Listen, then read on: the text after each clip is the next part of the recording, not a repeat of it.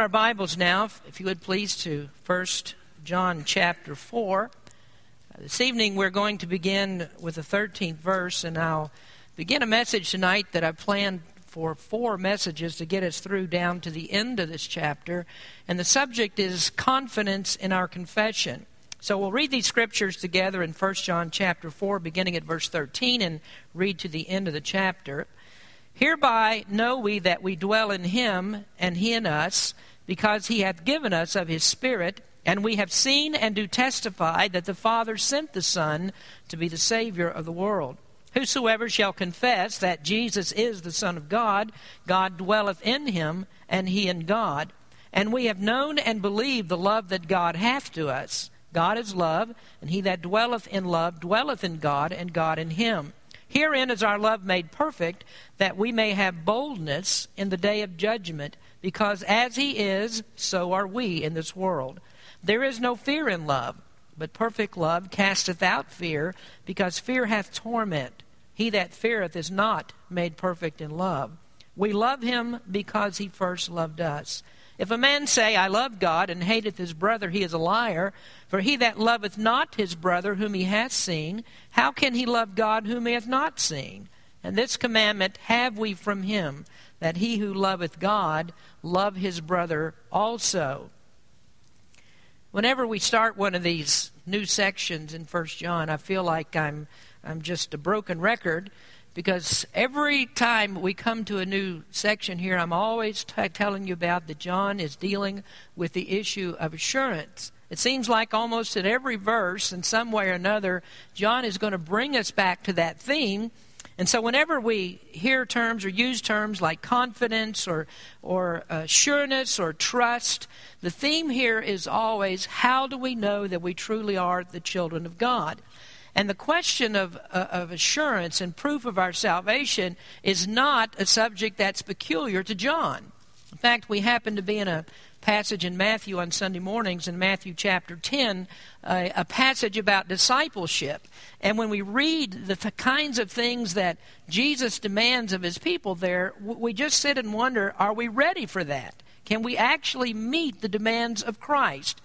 I mean, we're used to today in hearing about an easy Christianity, about a gospel that really requires no commitment, one in which you find no repentance from sin, no real sorrow about sin, a gospel that never says anything about complete surrender to Christ.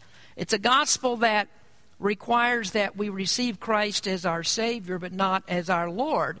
And so when you come to passages like Matthew chapter 10, it sort of leaves you flustered and uneasy, because you look at that where Jesus speaks of persecution and hatred and loss of your family, and even the willingness to take up a cross and die if necessary. Jesus is telling us in that passage that if you're not willing to do that, if you haven't made a commitment that's really sincere enough to do all of those things, then the obvious conclusion of that particular passage is that you're not really a Christian. A person that is a true Christian has a faith in him that makes such a radical change that he's willing to forsake all to follow Christ. And if that kind of commitment is not in you, then saving faith is not present. Now, the Apostle John was in the presence of Jesus when he spoke those words. He's one of the 12 apostles that Jesus called out and spoke specifically to in Matthew chapter 10. And so we would expect that when John begins to teach the same things that Jesus taught, that he wasn't going to hold back. I mean, he's not going to water this thing down and make the commitment to Christ to be anything less than what Jesus said it was. And so he gives us here this constant repetition. He doesn't stop at one time saying this. He goes over and over and over this again. He's relentless in his pursuit that we need to know that we truly are in the faith, and we know that by all of those tests that we have talked about in the past few weeks. Now, he says all that. Keep saying that throughout these first 4 chapters. When you get into chapter 5, it will be the same, and you come right down to that one verse there. That's the theme of the entire epistle, which is verse 13 in chapter 5. These things have I written unto you that believe on the name of the Son of God, that ye may know that ye have eternal life, and that ye may believe on the name of the Son of God. So he's writing about a confident faith, one that's demonstrated by belief in correct doctrine and obedience and obeying Christ's commands. But chiefly, the one that he's dealing with here is love for the brethren. And that comes from the new nature that's implanted in us by God. Now, as we tackle this last part of chapter 4, then we're still dealing with assurance. How can we have confidence of our confession in Christ? How do we know that it's real? Well, verse 13 we looked at last week, and we know it's real because God has given us His Spirit. We see the operation of God's Spirit in our lives. And in that last message, I spent a good deal of time talking about that, about fruit that is produced by the indwelling Spirit of God. Well, there's another way, or other ways that you can say that. You can look at it this way, that the footprints of the Holy Spirit are evident in our life. Because wherever the Holy Spirit goes, there's evidence of where He's walked. You know that He's been there. He is there. Or you can put it in another way, like Jesus said in John chapter 3, where He was speaking to Nicodemus, and He talked about how the Spirit comes on us at regeneration. And He said, you don't know. He said, the Spirit's like the wind. You don't know where He comes from or where He goes, just like the wind. You don't know how it got there or where it goes, but you know that it's been there because you feel the evidence of the wind. And the same thing with the presence of the Holy Spirit. Now, in the last verses here, in this last section, I want to talk to you in these next few weeks about confident faith. Faith is not blind trust. We have an objective faith that does accomplish God's purpose in our lives. And if the faith that we have does not accomplish God's purpose, then it's not a real faith. The Scripture says, the just shall live by faith. We live and we demonstrate faith in our daily lives. Now, first of all, then, this is where I'm going to spend our time tonight, just barely getting into this first part of this. And true saving faith is, first of all, manifested by belief in Jesus. By belief in Jesus. Now, he says in verse 15, whosoever shall confess that Jesus is the Son of God, God dwelleth in him, and he in God. Now, these statements seem obvious, but what I've tried to tell you in the previous sermons, in many previous sermons, that the simple statement, confess that Jesus is the Son of God, is much deeper and much more profound than it actually appears on the surface. There's little disagreement about this statement on the surface. And just a few months we'll see that. Christmas will be here, and there will be Christmas shows on television. There will be nativity scenes wherever they're still legal.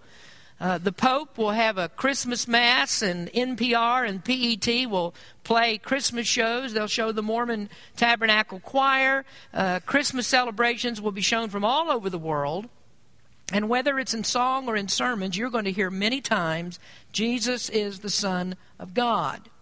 But John is not talking here about this rote, sentimental, half-hearted statements about a sweet little baby that's born in a manger, and a tear-jerking story about a mother that couldn't find a place to have her baby but in a barn. He's not talking about that kind of Jesus. Jesus is the Son of God is a statement that is power-packed with meaning. And most people really don't know the implications of how powerful a statement that is, because if they really knew it, you'd never see a Christmas show on television. If they really knew this, and people knew the exclusivity of Christianity and the meaning of the statement, Jesus is the Son of God, you'd never see another nativity. At least not one that hasn't been vandalized almost immediately upon erecting it. You see, the real Jesus that the world has, or that the world sings about, the Jesus that they sing about and talk about, is not the real Jesus most of the time that we find in the Scripture. Because the Bible tells us that Jesus was despised of men. He was rejected by men. Every kindred, every tribe, every nation rejects him. He's intolerant of their sins. He's not inclusive of all religion. He stands at the top alone, and he said, I am the only way that you're ever going to get to heaven. And if you don't come my way, then you're forever condemned to the fires of hell. And so when John says, whoever confesses that Jesus is the Son of God, God dwelleth in him and he in God, he's not including this huge block of artificial Christians that have no idea of who Jesus is and what he really came to do. So we're going to start with that, and that is, what did Jesus come to do? And here, under your first heading, is the work of the Savior. The work of the Savior. Our assurance is grounded in the work of the Savior. What did he do? I mean, what is the work of Christ that causes us to have that assurance that we truly know God and that he lives in us?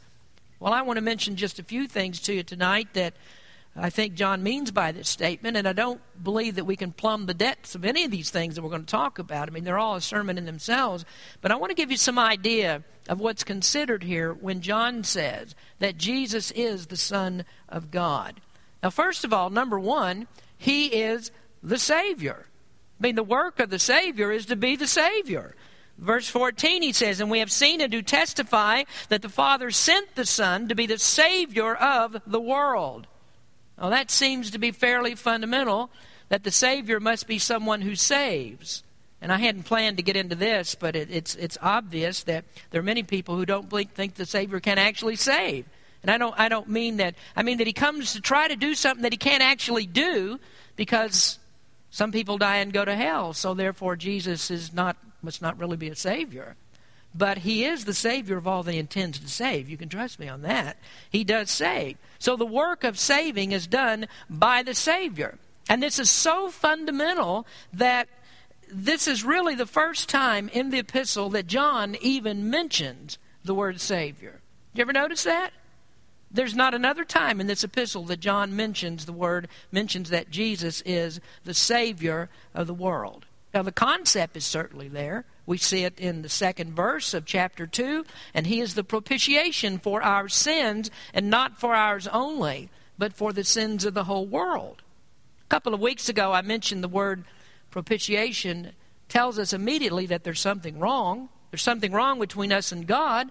Wrath is involved here. God's wrath is involved. And if we wanted to put it in, say, R.C. Sproul's terminology, Jesus came into the world to save us from God.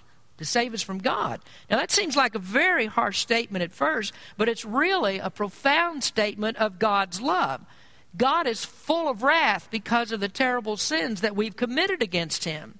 And while we were in that terrible condition, while we were criminals against God, God loved us enough that he sent Christ to do something about it, something to take his wrath away.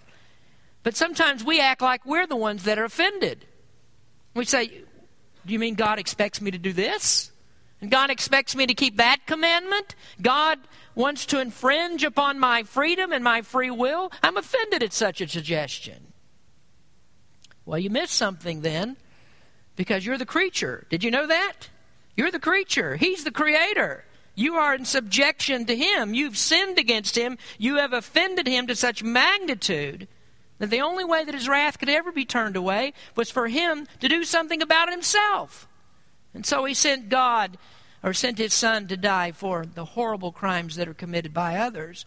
He is the Savior of the world. And that's what the apostles preached concerning Christ. In Acts chapter 5, the apostles said, "The God of our fathers raised up Jesus, whom ye slew and hanged on a tree," talking to the Jews.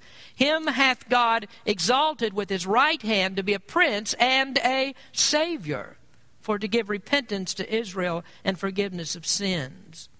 Now here's a little piece of trivia for you. Did you know that the Apostle John only used the phrase Savior of the world twice in all of his writings? In all of his writings, he only used that twice, Savior of the world. One time is right here in 1 John chapter 4, and the other time is in the story of the Samaritan woman in the Gospel of John chapter 4. In John chapter 4, it says, "So when the Samaritans were coming to him, they besought him that he would tarry with them, and he abode there 2 days. And many more believed because of his own word, and said unto the woman, Now we believe not because of thy saying, for we have heard him ourselves, and know that this is indeed the Christ, the Savior of the world." Now, I just have to mention as we go by there what he means by Savior of the world. The Samaritans said that. So what they meant was, he's the Savior of Jews, and he is the Savior also of Gentiles. He saves all different kinds of people. That's just what it means when it says he's the Savior of the world.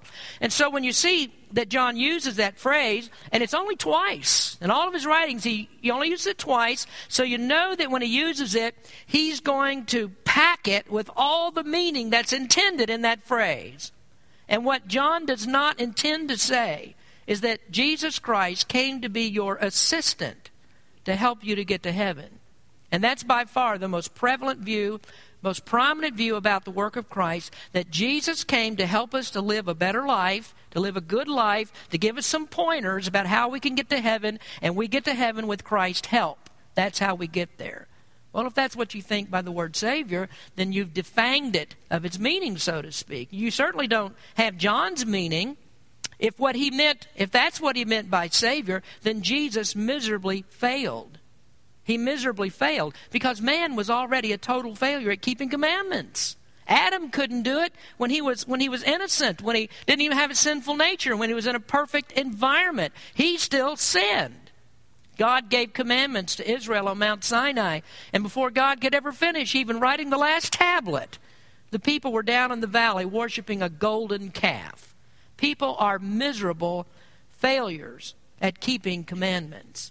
And so what good would it do for Jesus to come to this earth and to preach a sermon like the Sermon on the Mount and raise the standard so high to absolute perfection that it makes it exponentially more impossible to keep the commandments? I mean, there's nothing that's more discouraging than to have Jesus come and live a perfect life and say, here's what you need to do to be saved. Just be like me. Well, that doesn't make Jesus the Savior of the world. It multiplies God's wrath. It intensifies God's wrath. I mean, it was already impossible to get out from under God's wrath. And so a Savior like that doesn't do anything more than just bring hell right to our doorstep. Well, that brings me to work number 2, the work of Christ. What else does he do, or what does he do because of this? Well, number 2, he is our obedience. He's our obedience. Now, the issue concerning God's wrath has always been this: obedience. That's why God didn't want Adam to eat of the tree. He said, obey me, and Adam didn't. The issue has always been obedience, and that's why God is angry. And God is so wrathful that he's at the point of destroying us because of disobedience. So God gave his law, and he said, this is the way that I expect you to live. But when he gave the law, he gave it to an already sinful, imperfect race. And so simple logic would tell us that God never gave the law with the intention of saving us. He already knows we can't even keep what we know to be right even when we didn't have the law. That's what Paul said in Romans. We can't do it. And so he doesn't expect us to be saved by it. No one can ever be saved by keeping the law because we can't do it perfectly. And furthermore, the law says do this. And it says do this, and it says do this, and keep on doing this. It's positive in that command to always keep doing. But if that was all that it was, if all that it said was keep doing, and there wasn't anything else, then that would be a law that doesn't have any teeth. So it's not just the positive command to keep doing. There's a negative side to the law. And what's the negative side? Judgment. Judgment for not doing what God says. And so you have a negative aspect to the law. The negative aspect is judging for not keeping the law. So what does the Scripture say about this then? Well, Galatians 3 verse 10 says, for as many as are of the works of the law are under the curse. For it is written, cursed is everyone that continueth not in all things which are written in the book of the law to do them. So we're cursed for imperfect obedience. But then along comes another one of these magnificent aspects of God's love and his grace. He knows that we can't keep the law. It's impossible for us to do, so we're condemned. So what he did was to allow a substitute to be our obedience. And that substitute couldn't be just a man. He can't be like we are in that respect. I mean, even if it was possible for a person to live a perfect life, the only thing that he could do is satisfy God for one life. That's his own. And that's impossible. But if he could do it, he still wouldn't have satisfied God because he has another problem. He has a sinful nature. And how is he going to get rid of his sinful nature? You can't go to heaven with the sinful nature. You have to be like God. You can't get into heaven with your sins, with the possibility of even sinning. So man can't do this. So man's out of the picture as far as satisfying God. But God, in his marvelous grace, sent his own Son in the flesh to live a perfect life, to render perfect obedience to the law, and he earned the righteousness by which we are justified with God. Now, that is the purpose of the incarnation.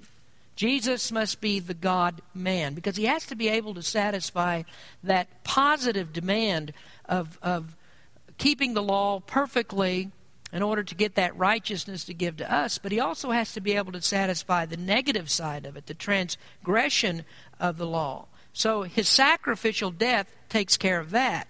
So he's able to do both, a perfect life and a sacrificial death. He obeys the law, which in turn becomes our obedience by faith, and he took away the penalty that we justly deserve.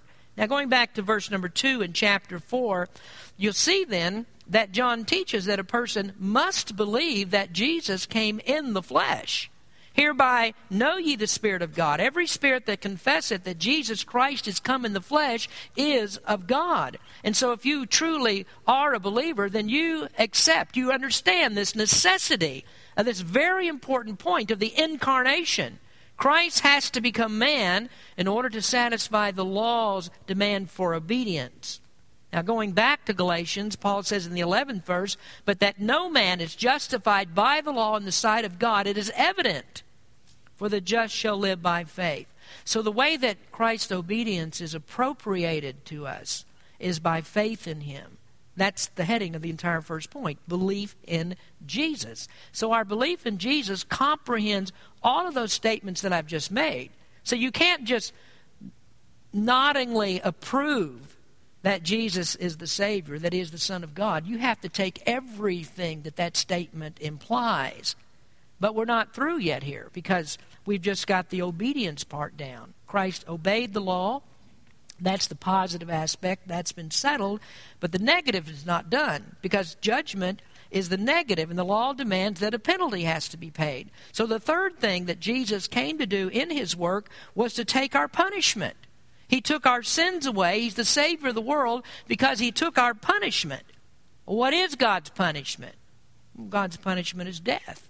God said to Adam, "But of the tree of the knowledge of good and evil thou shalt not eat of it, for in the day that thou eatest thereof thou shalt surely die." We all know that Adam was the prototype for all people that came after. And Adam didn't die physically, not at that time when he ate of the tree, but immediately he died spiritually. And I'm not going to go into all of that now, but physical death is part of the curse of eating of the tree. Physical death is only one manifestation of the whole bigger problem. And the bigger problem is that Adam died spiritually. Physical death only has a temporal consequence, but spiritual death has eternal consequences. And the eternal consequences are everlasting punishment.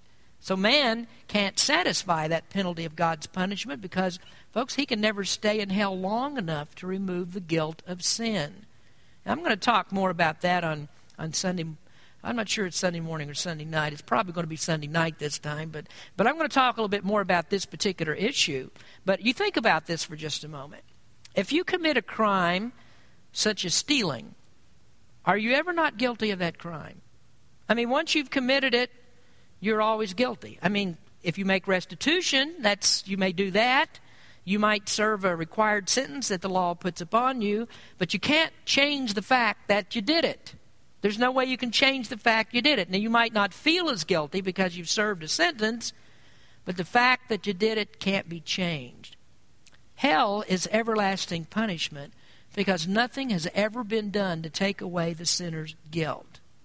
But what Christ did in reconciling us to God is not only to propitiate God or to satisfy God's wrath, but he also did this. He expiated our sins. And that's a word you might want to remember. We've talked about it sometime before. Expiation. And that simply means to take away the guilt of sin. So not only does he satisfy God's wrath through propitiation, but he expiates our sin by taking away our guilt.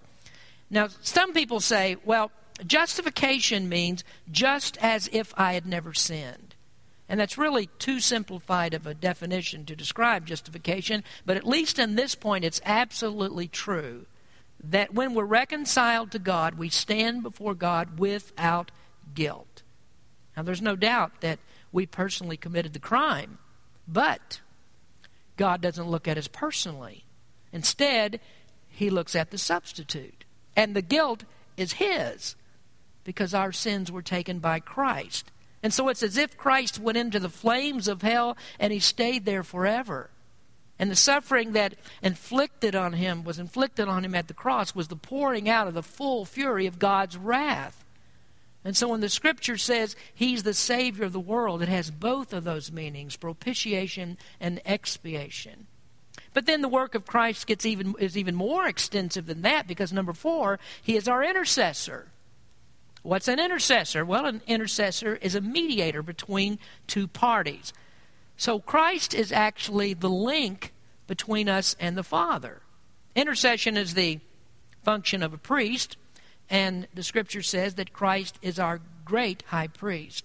So how does he bring us to God? Well, in the Old Testament, the high priest would make animal sacrifices. And he took the blood of those sacrifices and he went into the Holy of Holies and he sprinkled that blood on the mercy seat. And as we've studied before here in 1 John and other places, that mercy seat has the same meaning as propitiation, same word. And so propitiation then is made by the blood that's sprinkled on the mercy seat. Now in Hebrews, the Scripture says that Christ made propitiation by blood, but it wasn't the blood of an animal sacrifice, because it says that kind of blood can never take away sin. It only takes away sin representatively. And the next year, another sacrifice has to be made, and it has to be done over and over and over again, because that kind of blood can't take away sin. But that blood represented something that could. It looked forward to something that could. And Hebrews tells us in Hebrews 9, but Christ being come a high priest of good things to come, by a greater and more perfect tabernacle, not made with hands, that is to say, not of this building, neither by the blood of goats and calves, but by his own blood, he entered in once into the holy place, having obtained eternal redemption for us. So Christ intercedes with God on the basis of his own blood. Now what Christ didn't do was to take his blood and sprinkle it on the mercy seat and just leave it there until the time that we receive Christ by faith. No, the Bible says that he went into heaven to continually plead that blood as a perpetual covering for sin. And this is why John says in chapter 2, verse 1, my little children, these things write I unto you, that you sin not. And if any man sin, we have an advocate with the Father, Jesus Christ the righteous. The advocate is the intercessor. And that verse actually means he is the righteous one. The righteous one is the one who intercedes for us. So his blood continues to cover our sins. And because of that, the Scripture says we have the right to approach the throne of grace. It says we have grace to help in time of need. And we approach God only on the basis of the blood of Christ. That has to be applied as a covering for sin. And that's really why it's utter blasphemy to say that we could come to God by going around Jesus Christ.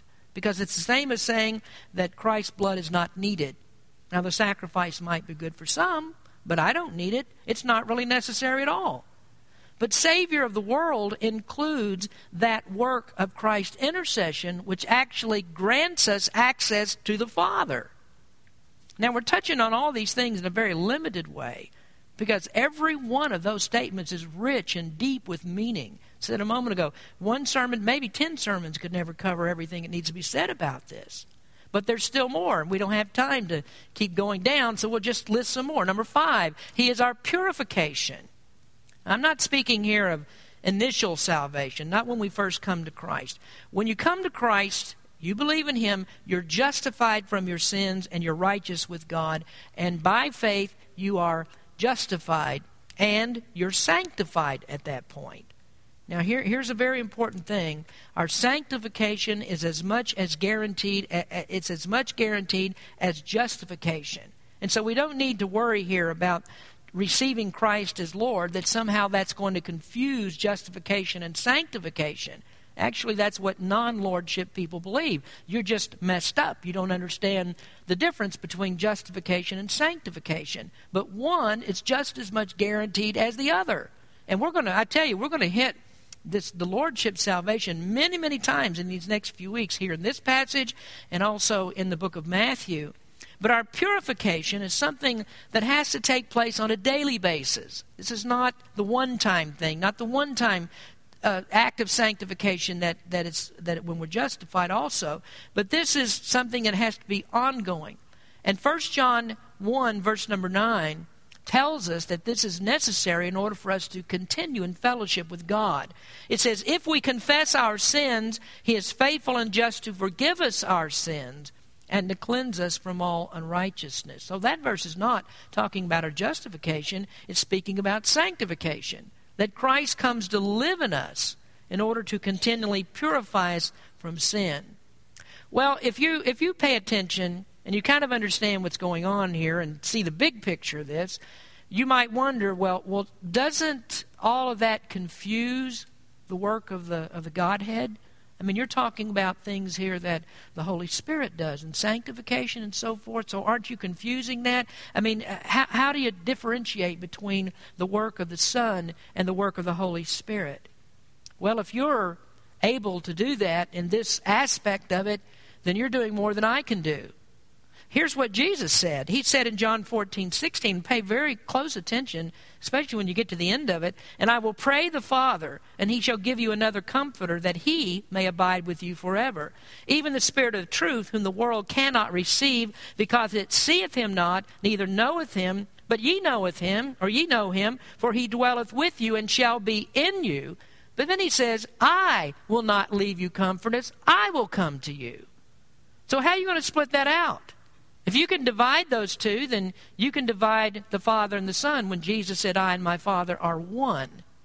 But it gets deeper than that even. I mean, we're talking about confusing the work of the Godhead, because in Philippians 2:13, there it says, for it is God which worketh in you, both to will and to do of His good pleasure. So now you have the Father, the Son, and the Holy Spirit all doing the same thing. And so you have some people who say, well, the Bible doesn't teach the Trinity. But what else is that but declaring the Trinity? Our text verse in 1 John 4 declares the Trinity. Verse 13 says, hereby know we that we dwell in Him and He in us, because He has given us of His Spirit. And we have seen and testify that the Father sent the Son to be the Savior of the world. That's the Trinity. And what the Bible is teaching us here, that through and through, the entire Godhead takes care of your salvation. And some people are still stuck back there with the idea that Christ is the assistant to help me to get to heaven.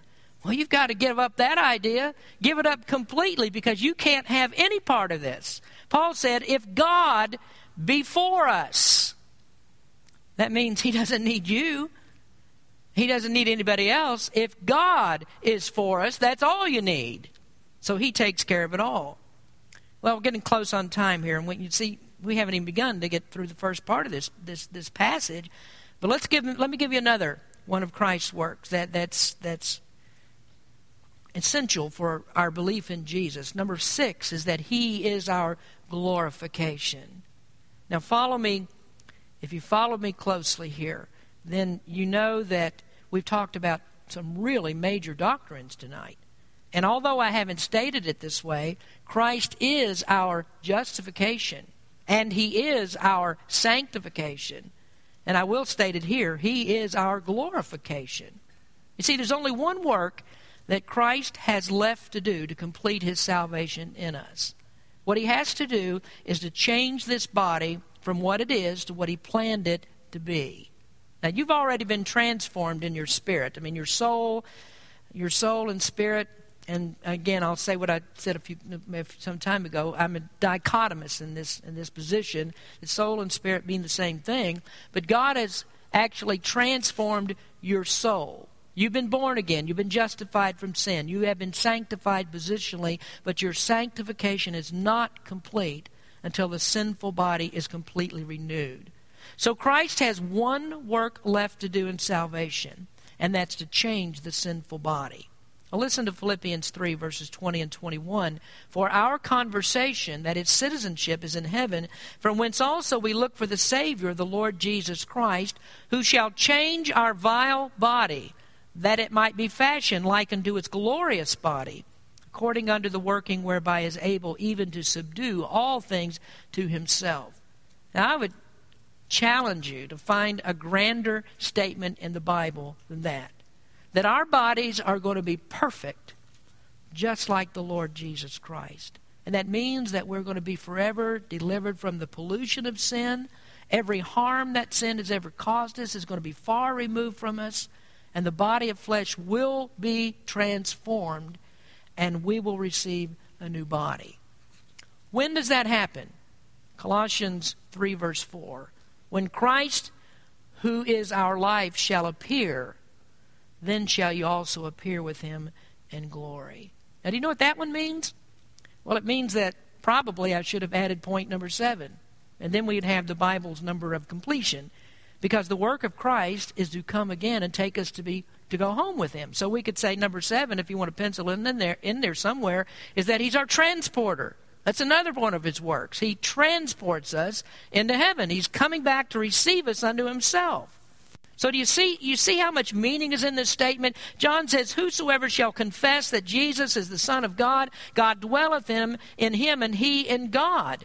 Jesus is the Son of God. He's the Savior of the world. And there are very, very few people that consider all of the works that I've just told you about, and that's just a part of it. And they say, sure, I believe Jesus is the Son of God. And Jesus said, not everyone that says unto me, Lord, Lord, shall enter the kingdom of heaven. There's a whole lot of meaning in Jesus is the Son of God. Let's pray. Heavenly Father, we thank you for the time you've given us to be together tonight, and what a rich passage of Scripture that we have before us. We simply cannot do justice to your word. John has said so much in just short little statements that we are just baffled trying to comprehend all the meaning that he has for us. Lord, we thank you for your people that listen intently and with encouragement in what you say in your word. Lord, bless our people. Help us to really know deep down inside that when we have made a confession of Christ, what that really means, what it really means to know Christ.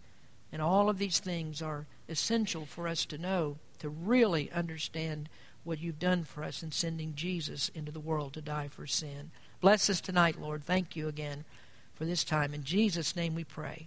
Amen.